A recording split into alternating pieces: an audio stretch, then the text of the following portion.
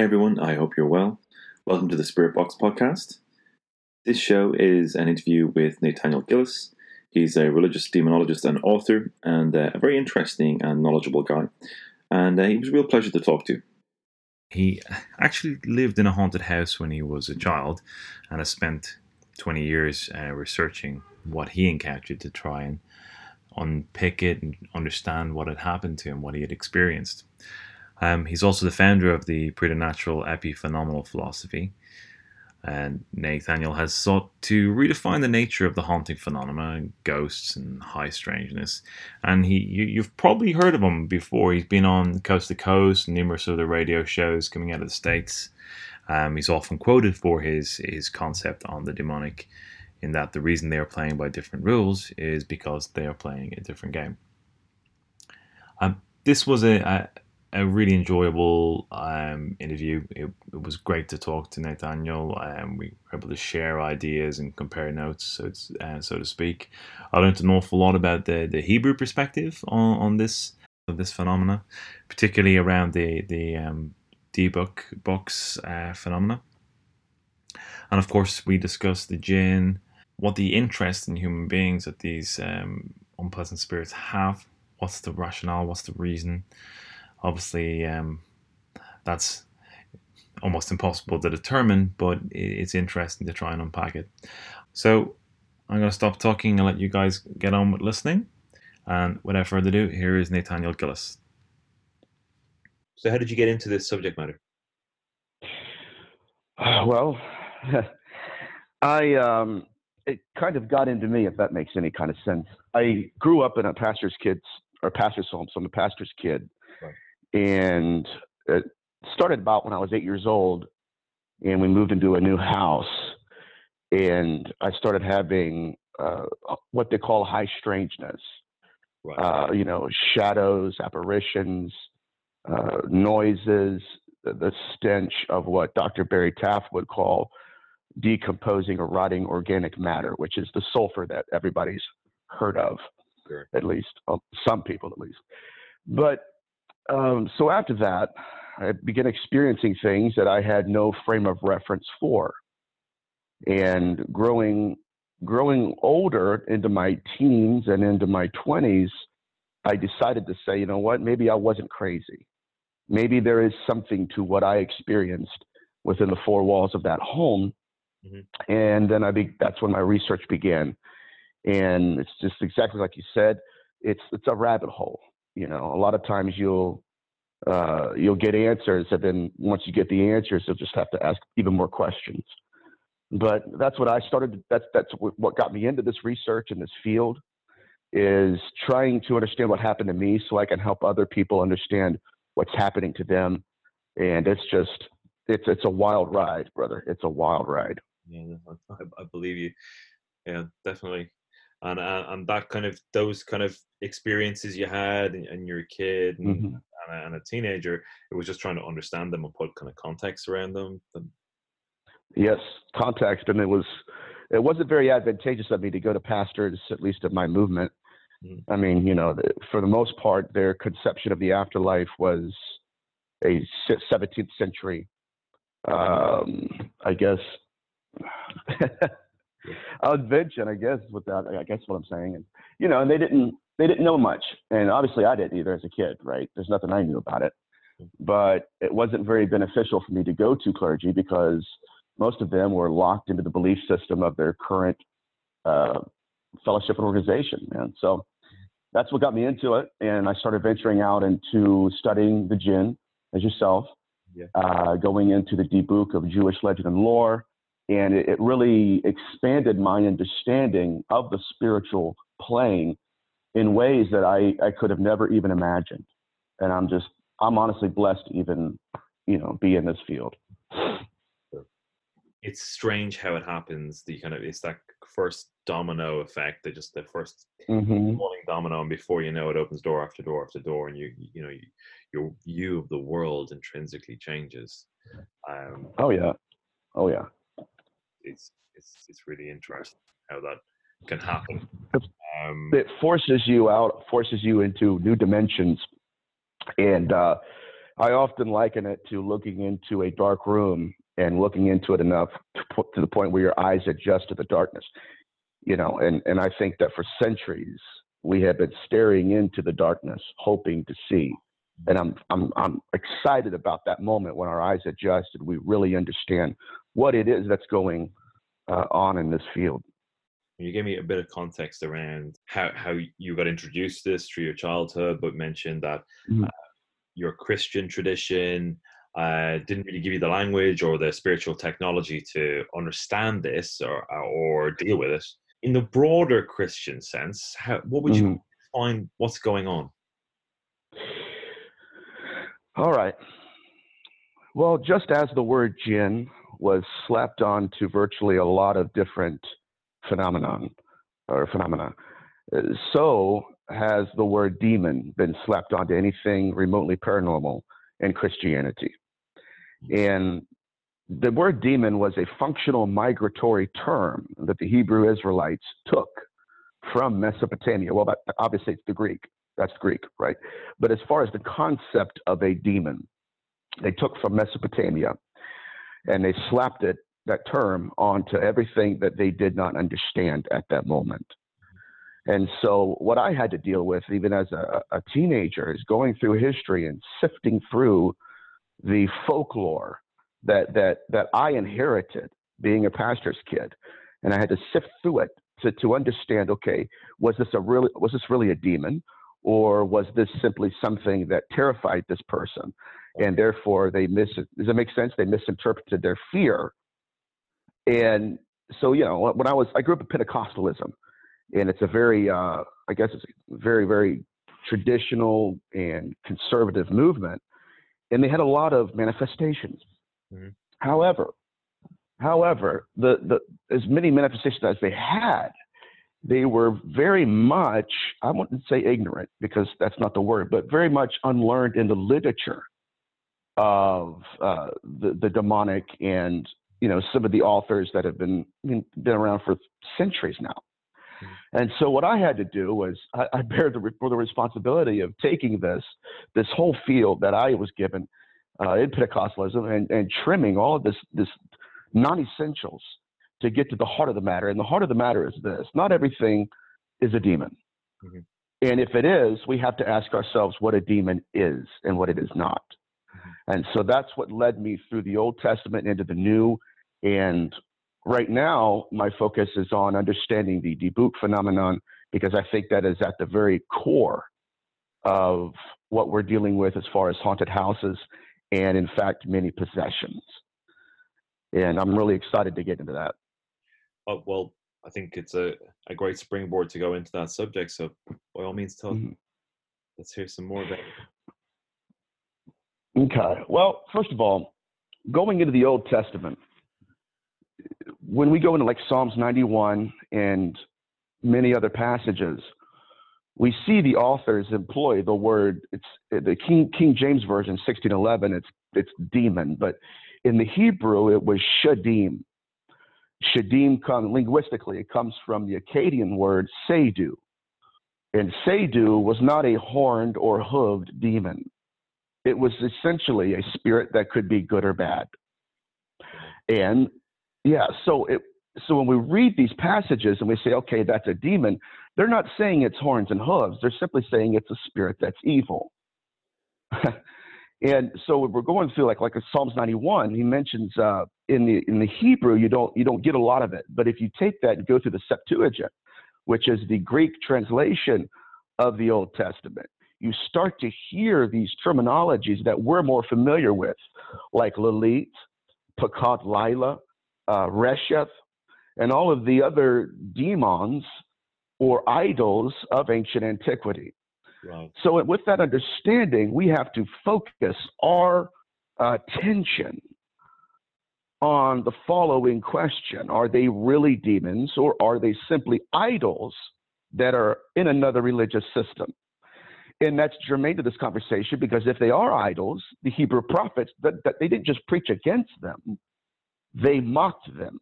Mm-hmm. They said they have eyes that can't see, mouths that cannot speak. Now, David mentioned something in the book of Psalms that is absolutely, it rocked my world. It rocked my world because he gets done listing how these things don't exist and why you shouldn't believe in them. And then comes down to it and says, and after all that, they have no breath. I thought, man, that's a weird thing to say. Mm-hmm. You know what I mean? I was talking to somebody the other day, and I said, if I asked you what the color purple smelled like, you wouldn't know because it doesn't exist, right? It's not even a part of our conversation. Mm-hmm. It's so far beyond this existence. Like, you know, it's just stupid to ask the question. So then why would he mention the fact that they have no breath? And so then I began my focus into going into the demonology of the New Testament and how their demonology in Judaism, or First and Second Temple Judaism, changed from the old to the new. And that's when I really started to understand that it is highly possible, I'm just going to spit it out. It's highly possible that what many religions have considered to be demons are in fact disincarnate spirits that have their own belief systems still. Right. And that's what led me into understanding the Dibuk phenomenon. And that right there, I mean, the Dibuk, if the field really understood that concept of the Dibuk, we would quit fiddling around with phone apps and trying to get EVPs. Right. Okay. Because it would, you know what I mean? It would change our entire understanding of this whole thing. And just to help the listeners along, can you give us just an overview of about the Dibuk phenomenon? Absolutely. Well, the Dibuk phenomenon is much like a zeitgeist to many. Most people, like I was introduced to this concept through horror movies and different kind of occult writings. And at first blush, a Dibuk was essentially a body a person who had died, was put into a tomb, and then a year later was taken out, they placed the bones in a box, and then they buried that box. And then so the idea was that the haunting that would happen was simply the spirit of that individual haunting that box because his or her bones are in it. And so the pop culture terminologies and references to the Dibuk box, it's not just a box that you go pick up at a grocery or at an antique shop. It's a box that had bones in it, that the spirit of the bones that it's hovering over it and it's attached to it. Now, I think is that idea and that limited understanding of this thing has cursed us to think one-dimensionally. And so when we hear about the Dibuk, everything is just pop culture. But if we dig deeper into it, it will connect some veins into the thematic elements and the tapestry of this whole thing. It connects to some of the other demons, so quote unquote demons that we have experienced for millennia. Let me just say this: a Dibuk is not, nor has it ever been, a spirit that was attached to a box. That's what we were told it was. That's the pop culture, right? That's what sells movies. The Dibuk phenomenon started in the 13th century. That's when they listed it as a Dibuk.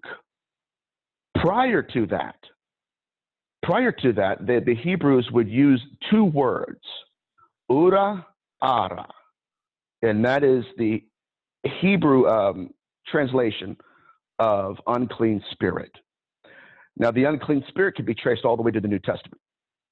And it wasn't until after that we understood, they understood, well, maybe this is not an unclean spirit. Maybe it's a Dibuk. And then their demonology changed from maybe it's not, right? Maybe it's not a demigod. Maybe it's not a deity. Maybe it's a disincarnate spirit. And from that point, from the 13th century on, because they had been casting demons out and everything prior to that, but that's when their demonology changed in a way that is virtually inconceivable. Because now you have people like Isaac Luria in the 13th century. He wrote a book called the Zohar. And he was a Kabbalist, a Jewish Kabbalist, and an exorcist. And he comes out and he says, look, he says, these entities are not demons. They're simply evil spirits that are in fact disincarnate. And so the way he would deal with them is they would call them the Dibuk, number one, and instead of, I guess, employing the rite of exorcism that Catholics do, they would actually talk to these entities. Why are you here? What's your name? Right? And they would have a dialogue with these entities, and then they would start to understand that this is not some demon from the gates of hell. This is actually a person who has human interests, human urges, a value system, and a belief system that humans have. And I think, again, like I said, if we can attach that and take it to this understanding of the demonic right now, we could actually, I think, learn a heck of a lot more about this thing than we could have ever imagined. That's a really interesting perspective, and certainly I think you're absolutely correct. There has been a blanket approach to kind of anything that doesn't come under the explicit doctrine, whatever Abrahamic faith you're in, was just blanketly called a demon or stuff like. And that's one of the things that I found really interesting about the explorations and study I've undertaken with Islam. I'm from a Catholic background, and keeping on the motif of horror films, when you come, whenever exorcisms come up, it tends to kind of revert to the Catholic model all the time, and but that in modern Catholicism, that doesn't ever really come up. It's not in the language or in the everyday of people. Whereas in Islam, it is, because it's a living tradition. It's a living tradition in Islam. And and Islam still has the technology and awareness to deal with these things appropriately. Something that certainly kind of, I can't speak for other Christian sects, but certainly within Catholicism, it has stepped away, and kind of in secular societies, we've got just completely lost. So for me, going back to kind of our earlier motifs of looking into that dark room, for me, we're feeling our way along the walls. When we are. We've completely lost our understanding, and it's these different strands of research that pull this all back together. So I'm really interested in hearing more.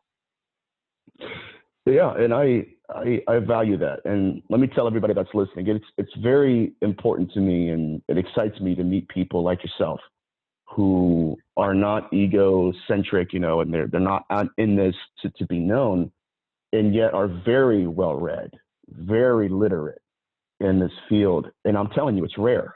I can't stress that enough. It is so rare to meet people who actually know what they're talking about, who don't even want to, like they don't even want to be famous or anything about it. It's ridiculous how cheapened this field has become. And I very much value what you're contributing to this research. Now, likewise, thank you.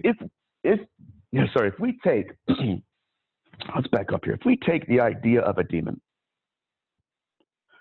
and we strip it of the folklore that multiple religions and traditions have given it, there are essentially a handful of concepts that transcend the microcosm of Abrahamic religion.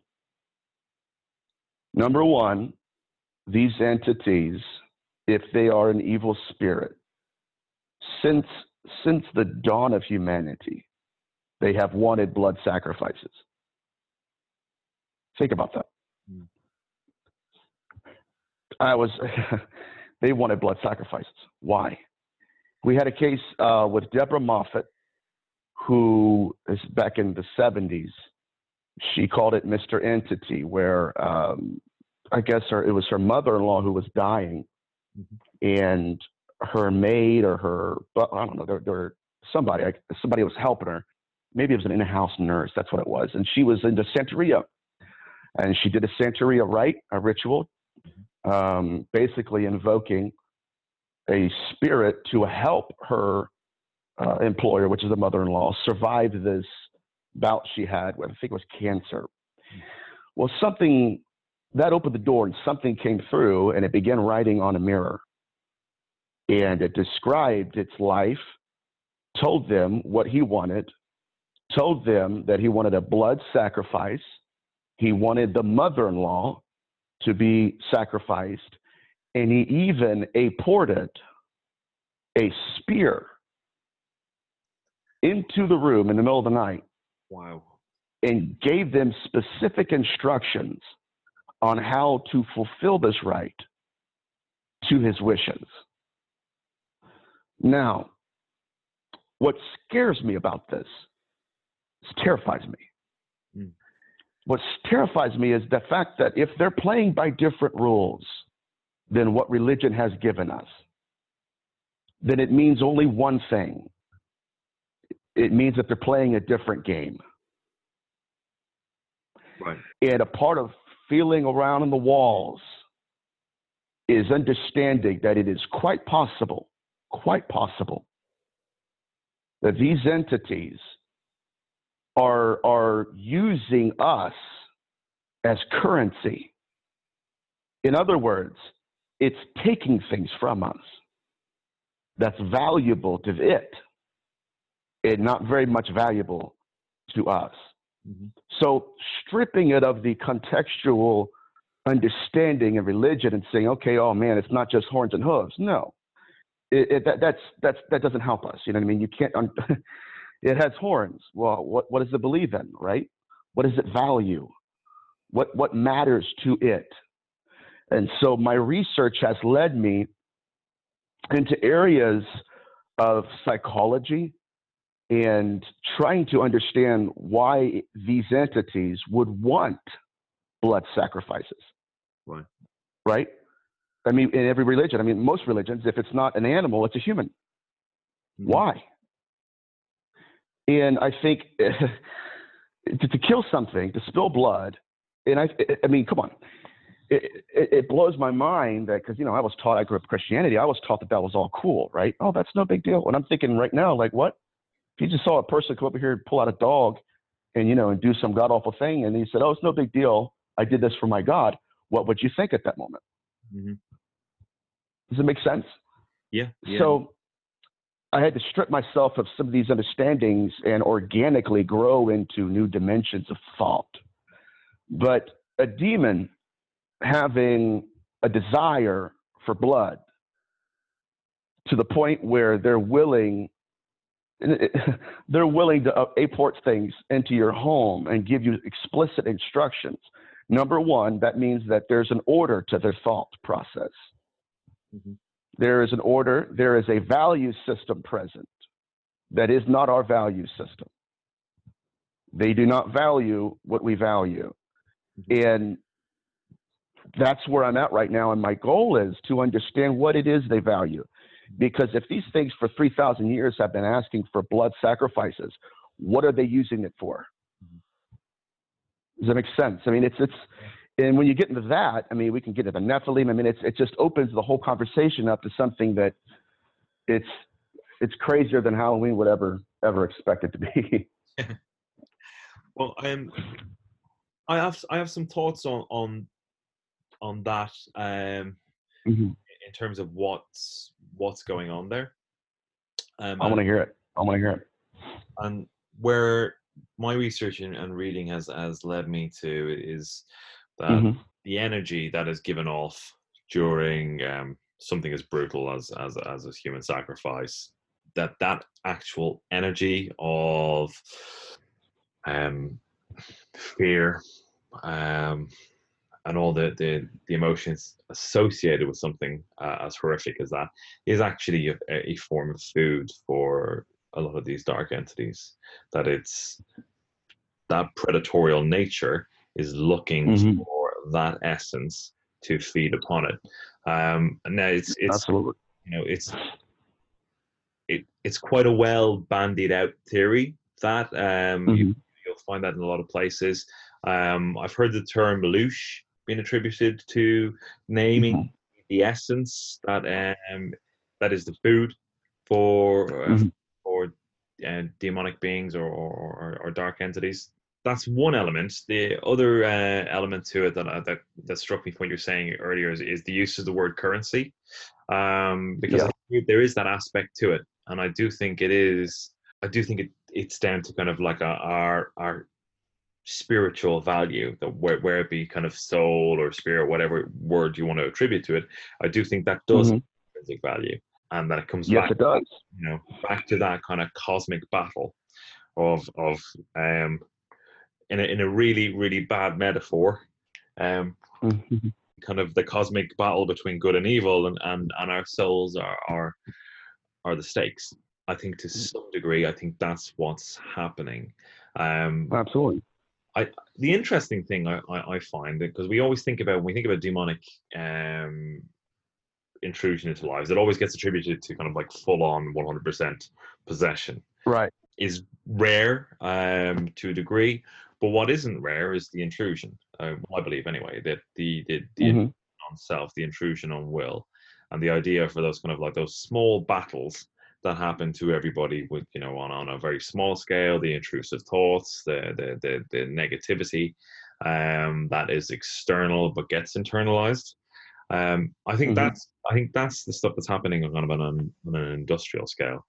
Um, I made a short lecture called Was, which is around the Islamic idea of that, of the whispering of demons, the whispering of devils Mhm. intruding on people and kind of pushing them away from practicing their faith. And then through further, Yeah. and the exact same concept is in within Catholicism in terms of demonic oppression. Um, Mhm. and they're almost a like for like. So you have this two Abrahamic faiths basically describing the same thing. Now, that Mhm. surprising, given that there's a direct lineage between both faiths. But when you start to unpack what they're saying about kind of the symptoms of was around kind of, I mean, they're very, very close to what you describe of very different types of mental illness. Um, but you think about kind of the level of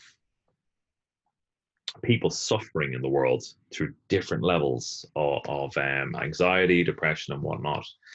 You know, I'm not saying those things aren't real, and I'm not saying in any shape or form that those things can always be attributed to the intrusion of unwanted spirits. But imagine if a percentage of it was, and we're totally unprepared for that. We have no language for it. We have no spiritual Yes. dealing with it. Then Talk on that, brother. Talk on that. Go down that road, man. We need it. We need to hear it. Go ahead, buddy. I'm excited. yeah, we're going back to that motif of the dark room. We're walking into that room. There's stuff in there that is not good for us, and we are completely oblivious to it. And even if we are suffering Mhm. from the symptoms, we don't have any recourse to alleviate them. When you look at the Yeah. way of seeing things, when we've completely desacralized things, or we've dissociated from the spiritual being that's within all of us. We don't believe that world exists. Mhm. It is that kind of empirical worldview of like everything is a giant machine. We are complex, Right. meat clocks, and that's it. We're no more than the sum of our parts. And it just really kind of disassociates, or it's not the right word. It really kind of just removes the rest of the spiritual world from us. And It does. the Arabic word is al ghaib, if I'm pronouncing that properly. Mhm. Invariably not pronouncing it properly. Mhm. Which is the unseen world of which the jinn Yes. um, and the lack of understanding of that world, the actual kind of denial of it in any shape or form, to the point where it's a joke to most Western people. Those concepts, it Right. does a terrible disservice to us. And I think the actual industrial level, of the global scale of anxiety and depression, some of it Mhm. attributed to this, or I think it needs to be explored. Um, It does. this is why people are turning to, shamanic traditions to heal themselves, because we've removed our knowledge of spiritual healing of any description.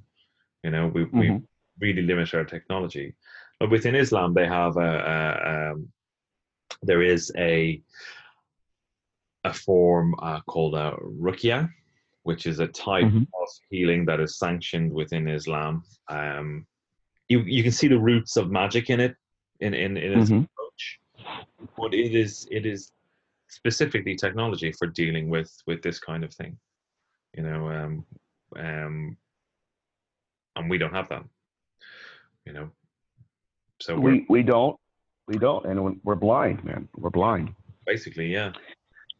And that's what I'm getting into. And let me say this: when I was growing up in that haunted house, I was experiencing a profound amount of manifestation, right? Shadow figures and going through all this. But even at such a young age, even as terrified as it made me feel, because what would happen is the room would get dark. Obviously at nighttime it would get dark, but it would get darker than dark.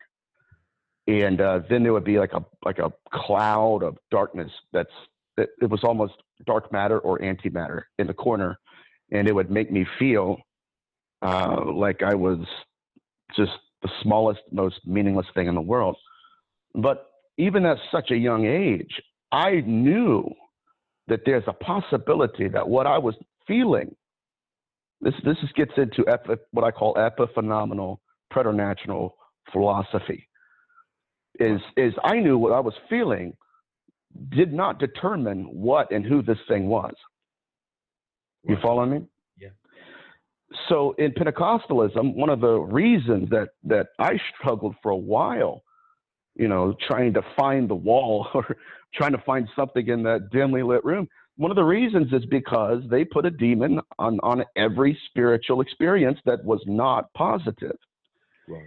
And so my question is, this gets back into the Dibuk, and even Jinn, really. But my question is, what if we are not, because I was taught that, okay, if you're afraid, that's the spirit of fear. And for most people, that works, doesn't it? Oh, that makes sense.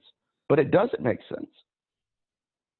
That's the spirit of suicide. What? So, like you said, we have to develop a whole new vocabulary for this in order to understand it. And my question for everyone out there, including you, man, is this: what if we're not feeling the spirit of suicide? We're feeling a spirit who committed suicide. And so that was the concept of the Dibuk. Now, the very first pictorial tradition, the picture of a Dibuk, was a man in Israel who's doubled over. He's got a cane. He's an older man. And he's got a skeleton clinging on to his back. Wow. Now, yeah, so that's in the first concept. The reason they painted it that way was because they believed that, number one, that was a disincarnate spirit on that living person. Number two, it was attached to him like a cloak. Right. And you're right in the terms of these exorcisms. Let me throw this out there. Let me throw this, and this gets into the Catholicism and how just murky these waters become. First of all, if these are demons and all they do is lie, right? Everybody, oh man, that's all they do is lie. Don't ever believe them. Why would we ask them what their names are and then believe that? Sure. Right? It makes no sense. So these attachments have to be understood for what they are. I don't know if you had visited my Instagram page. Well, I think you probably have, like I've done yours, but there's a video that I put up, and one evening I was on my downtime, and I was just, I was smoking a cigar and reading at my favorite, I guess, a pub, or I guess since you're from London, pub, and I was sitting there relaxing, and a buddy of mine knew what I do, and so he just took a person over to me and said, "Hey, Nate," he said, "this girl was talking to me about how she feels like her friend's house is haunted, and she wants to talk to you about it." So I'm sitting down and I'm talking to her, and her boyfriend's there, And she goes, yeah. She goes, my best friend lives about an hour away, and she lives with her grandfather, and the house is like 100 years old. And her grandfather was chased out of it by an entity, and it terrified him to the point that he had a heart attack and passed away in his own yard. And as she's talking to me, I see this darkness behind her. And I said, okay. I said, I got to stop this whole thing. She goes, why? And I was like, I'm not trying to be rude. I said, but let me say this. I know you came here to see me. And I know you think you're here to talk to me about your friend's grandfather. I said, but that's not why you're here. And I said, you have an attachment of suicide on you. When I said that, she started crying. Her hands were shaking. She held her hand out, her arm out, took my fingers, and made me feel the scar, the indentation in her wrists where she had tried to take her life a year ago. Wow. Yeah, this is the debug phenomenon, right? It's the attachment. Now, I said, now forget about her grandfather. Tell me about your grandfather. I said, because I feel depression, anxiety, and obviously suicide. I said, you've been dealing with emotions. This gets very interesting. I said, you've been dealing with emotions that are not your own. And I said, tell me why you tried to commit suicide. She said it was in 2014. 2014, my grandfather shot himself to death. And she said, we were very close. I said, I understand. And so while I'm talking to her, this gets crazy. I mean, not crazy as in lock me up, but this, I'm telling you, these Jewish exorcists, since the 13th century, they've been doing this for thousands of years. Right. They just had a case in Israel in 2005 where something like this happened. And so I'm talking to her, and as I'm talking to her, I realize that I'm talking to the grandfather. Right. Through her. Does that make sense? Yeah. Because she's feeling his emotions. And what emotions were they? Low self-esteem, guilt, depression, anxiety, fear, shame. Mm-hmm. And I said, listen, I said, look, there's a lot of people out there that because of their emotions that get unchecked, that are unchecked and unguided, that suddenly, not suddenly, but sooner than later, what happens is the words that their mouths cannot say, they begin to show up in their health, and the trauma that they could never articulate because of PTSD or something else begins to show up in other more physical ways. And I said, what I need you to do is to realize that these emotions are not your own. Mm. And I said, and once that happens, you'll be able to understand and decipher between, oh, well, I'm a nobody, or I'm tired of this life. I said, no. I said, what you need to do is we need to get that debug off of you so that you can, get close to your boyfriend. Well, while I was talking to her, she started shaking, started bawling. Mm-hmm. And I said, okay. I said, I feel it lifting. And I felt it. Boop. Just like that. It was gone. Right. And it was a powerful, spiritual, beautiful moment. And since then, her life has changed. But the reason I mention that story is for one reason and one reason only. Is it possible that many of these exorcisms are not merely just throwing holy water and, doing these rites and incantations and delivering the demoniac? What if it is we are traumatizing humans and they leave traumatized, they leave the person, and we call that deliverance. Deliverance for who? Mm-hmm. Right? Because that's why now Isaac Luria had a student, and like I said, Isaac Luria was perhaps the greatest Jewish exorcist that ever lived, ever, as far as post first century, after the first century. But that's what they taught. They believed. Isaac Luria taught Haimi Vital, And Jaime Vital was also an incredible exorcist. I mean, he was just a beast. And what he taught in his school was that in order to heal the person, you have to heal the spirit. Right. So now, what impresses me, obviously, many things impress me about you. But I was listening to your Was presentation, and you mentioned someone who I'm a big fan of. You probably already know who I'm talking about. Jerry Marzinsky. Yeah. Yes, his work is phenomenal. Yeah. It is. But so that's more along the lines, and for those that don't know, his work is just, oh my God. You're talking about belief systems, brother.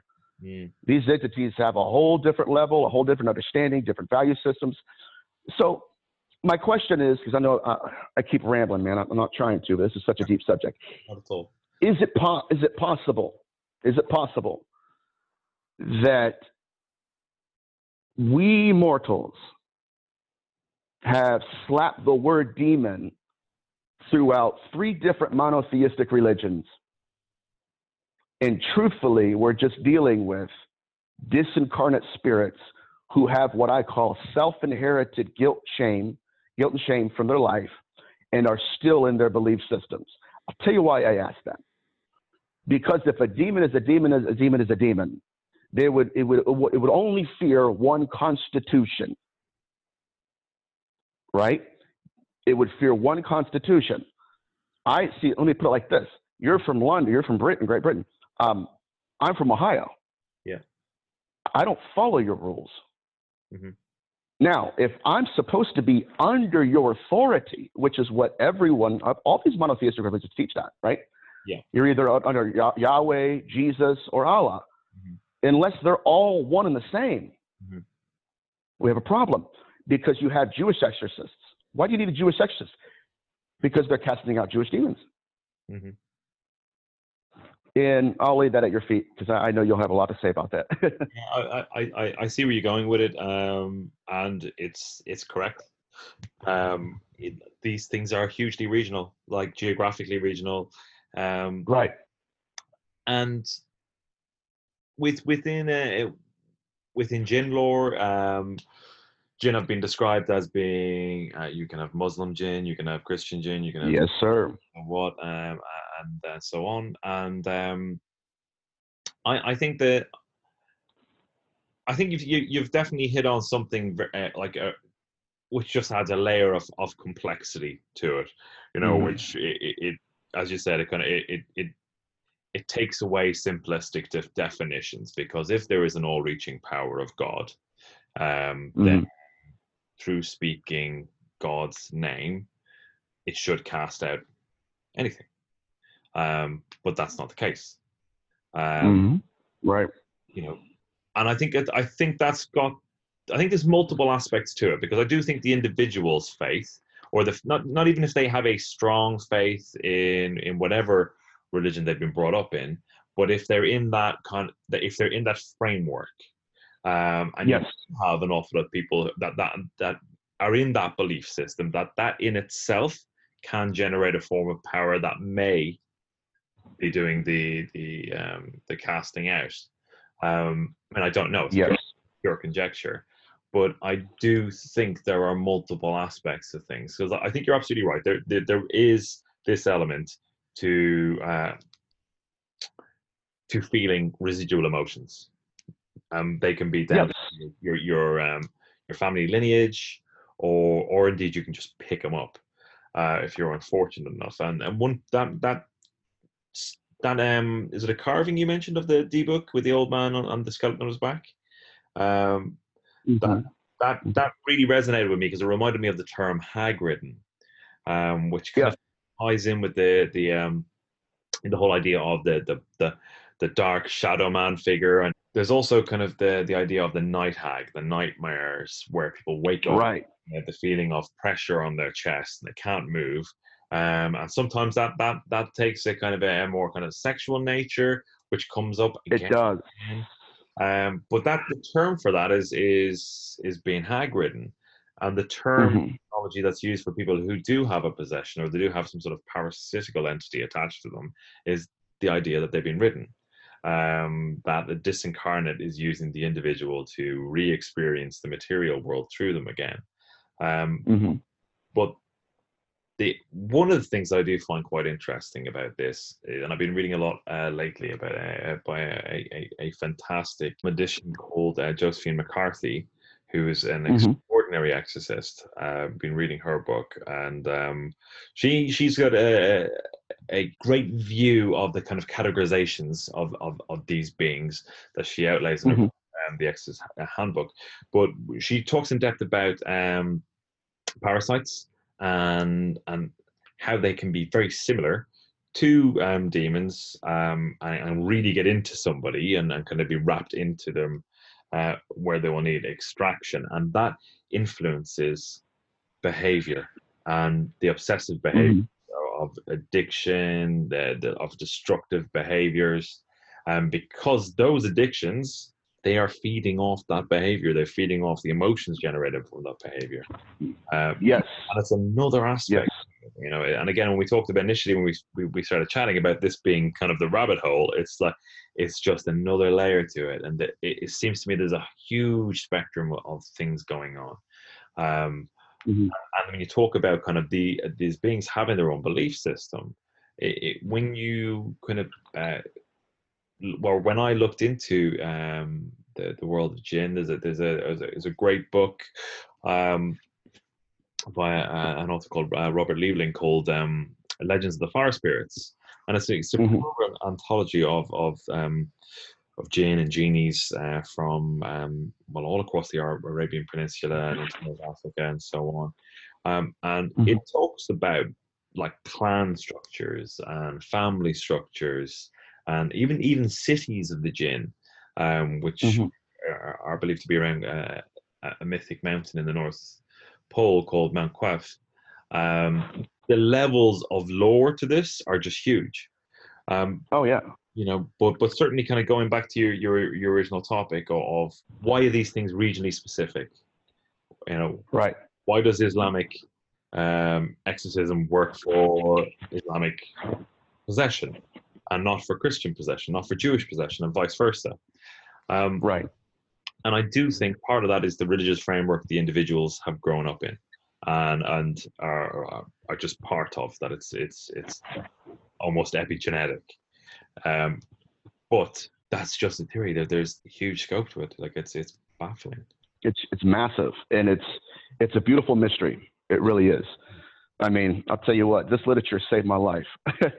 Researching this stuff, I mean, as dark as it can be, it's fascinating because it's a glimpse into a reality that we have been robbed of for thousands of years, if not all of history. Now, getting into Marcinski's work, did you notice how much of consent these entities looked for? Yes, really interesting, and how some people actually missed the entities when they left. Yeah. It's in dealing with that and taking that. Let's move on to let's move back to the Dybbuk phenomenon. Like I said, it wasn't a box of bones. I mean, that's where it originated. That's where everybody said it was. No, what happened was these rabbis and these exorcists. And I'm not going to pigtail off the consent thing. I'm going to stay on that same thematic element. But the Dybbuk, what would happen was you would have a handmaiden or a newly married woman who had recently consummated her marriage, and she would, wake up in the middle of the night thinking her husband is, trying to be friendly or whatever, and thinking, he's touching the legs, and she's like, okay, and something is becoming very physical with her. Well, she turns around and nothing's there. And then for 5 minutes, she's assaulted in ways that are unimaginable. Sure. So what these exorcists began to realize, this is where the Dybbuk came from. This gets into Father Sinastri's work as well. Right. But what they began to realize was that these quote-unquote demons, they have sensual desire. And what they would do, they will groom these victims they will groom these victims by wooing them romantically. Mm-hmm. And so they will produce emotions and physical touch in order to manipulate them into giving them consent to, at the end result, to possess them. Mm-hmm. It was never possession and then, I don't know if I can say this, but you know what I'm saying? It's not possession and then sex. Okay, if I could say that, because some radio shows don't let me do that. But it was always sexual molestation or rape and then possession. Yeah. It was never. And so when they were dealing with these people, they would have these demoniacs, or, you know, quote unquote demoniacs, would show up and they would be like, okay, like, what's wrong with you? What happened? Well, you know, it all started a year ago, and it would come into my room in the middle of the night and touch me and all this stuff. It would whisper in my ear and rub my back and all this stuff, and now I'm possessed by it. Mm-hmm. So then they said, okay, they started asking questions like Father Sinastri did. If these incubus and succubus spirits are wanting intimacy with physical, mortal humans, mm-hmm. they must have a sensual desire and or the hardware, quote unquote, hardware to fulfill such an act. Mm-hmm. And that's what led these exorcists to think, okay, you know, maybe this isn't Beelzebub. Right. Maybe this is Bob. Yeah. Right? Maybe this is, because it's far too human. Mm-hmm. So then that's when they started asking questions, and then come to find out it was not a demon at all. It was simply a person who was a rapist in his past life. Wow. Like, okay, yeah, they had a case in 1999 in Baghdad where the lady was raped and was possessed. She said, I am possessed by the spirit that raped me. Mm. So they began to talk to it. What's your name? Here's what blows my mind. Does anybody ask themselves? I know I do, but sometimes I could be nutty and crazy, but why would demons have names? Like, what? We have names. Mm. Like, you don't go up to an animal and say, hey, what's your name? Mm-hmm. It's an animal. It's a dog. Well, that's how it started. And the Catholicism has continued that tradition. Mm-hmm. But it started out, what's your name? And then it was like, you know, hey, my name is so-and-so. Okay, where are you from? Blah, blah, blah. You know, that's where I'm from. How did you die? And why are you here? And then when are you leaving? Mm-hmm. It was a dialogue. Yep. It was a dialogue. Because what happens is you begin to understand what it believes in and what it values. Right. And I think going back to Catholicism, and I honor all, I mean, I'm a big fan of Adam Bly, just, you know, especially Malachi Martin. I love me some Malachi. Oh my God, I love that man. It's awesome. But the problem is, see, they changed their rite of exorcism. I think it was in 1999. The Vatican issued a kind of a, I don't know, more or less a rebuttal against the old ways of exorcism. But they said something in the old, in the 1600s, they created their creed of exorcism. Then they rectified it, and I think it was, like I said, 1999. Anyways, the 16th century version of it, this is fascinating, because they trip over themselves all the time when trying to deal with these demons. They simply stated that the reason we throw holy water on the demoniac is to remind the demon of baptism. Right. Now, right? Did your ears perk up there? Because mine did. Why? Because, you know, it's an old belief. Comes back to the first century. That the dead things are underneath the water. So the afterlife, Sheol, was underneath water. So, you know, so the whole concept is this: when you're baptized, it was a form of exorcism. So in Christianity, we called it a watery grave, right? You're buried with Christ. You are now a new creature. So when you come out of the water, the old man is dead, right? All things are passed away. So they said the reason that they're afraid of the holy water is because it reminds them of the exorcism of baptism. Right? That's what they said. Okay. Now, I want to ask you a question because I know I've been rambling.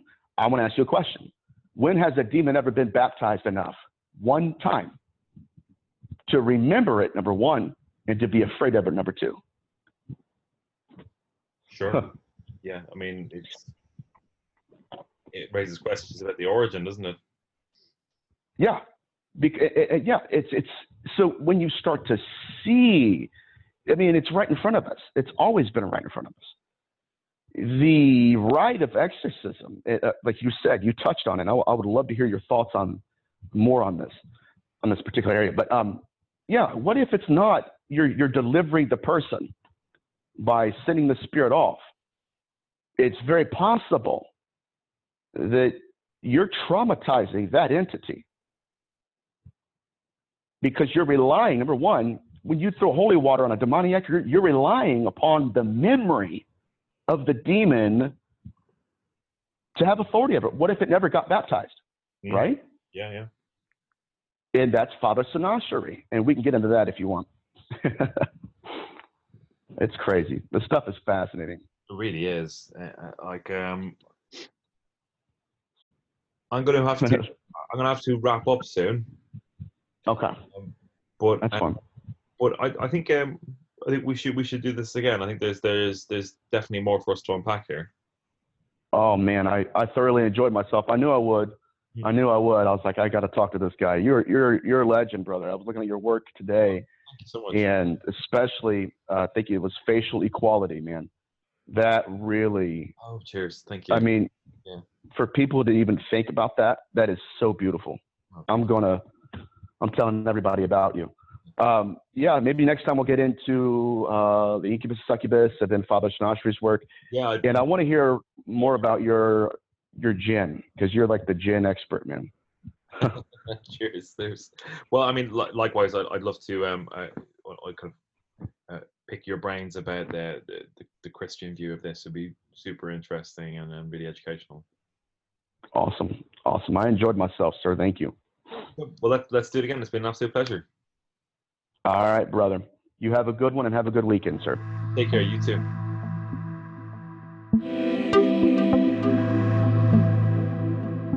So there you have it, folks. I hope you enjoyed that. I really enjoyed it. Thank you very much, Nathaniel, for coming on.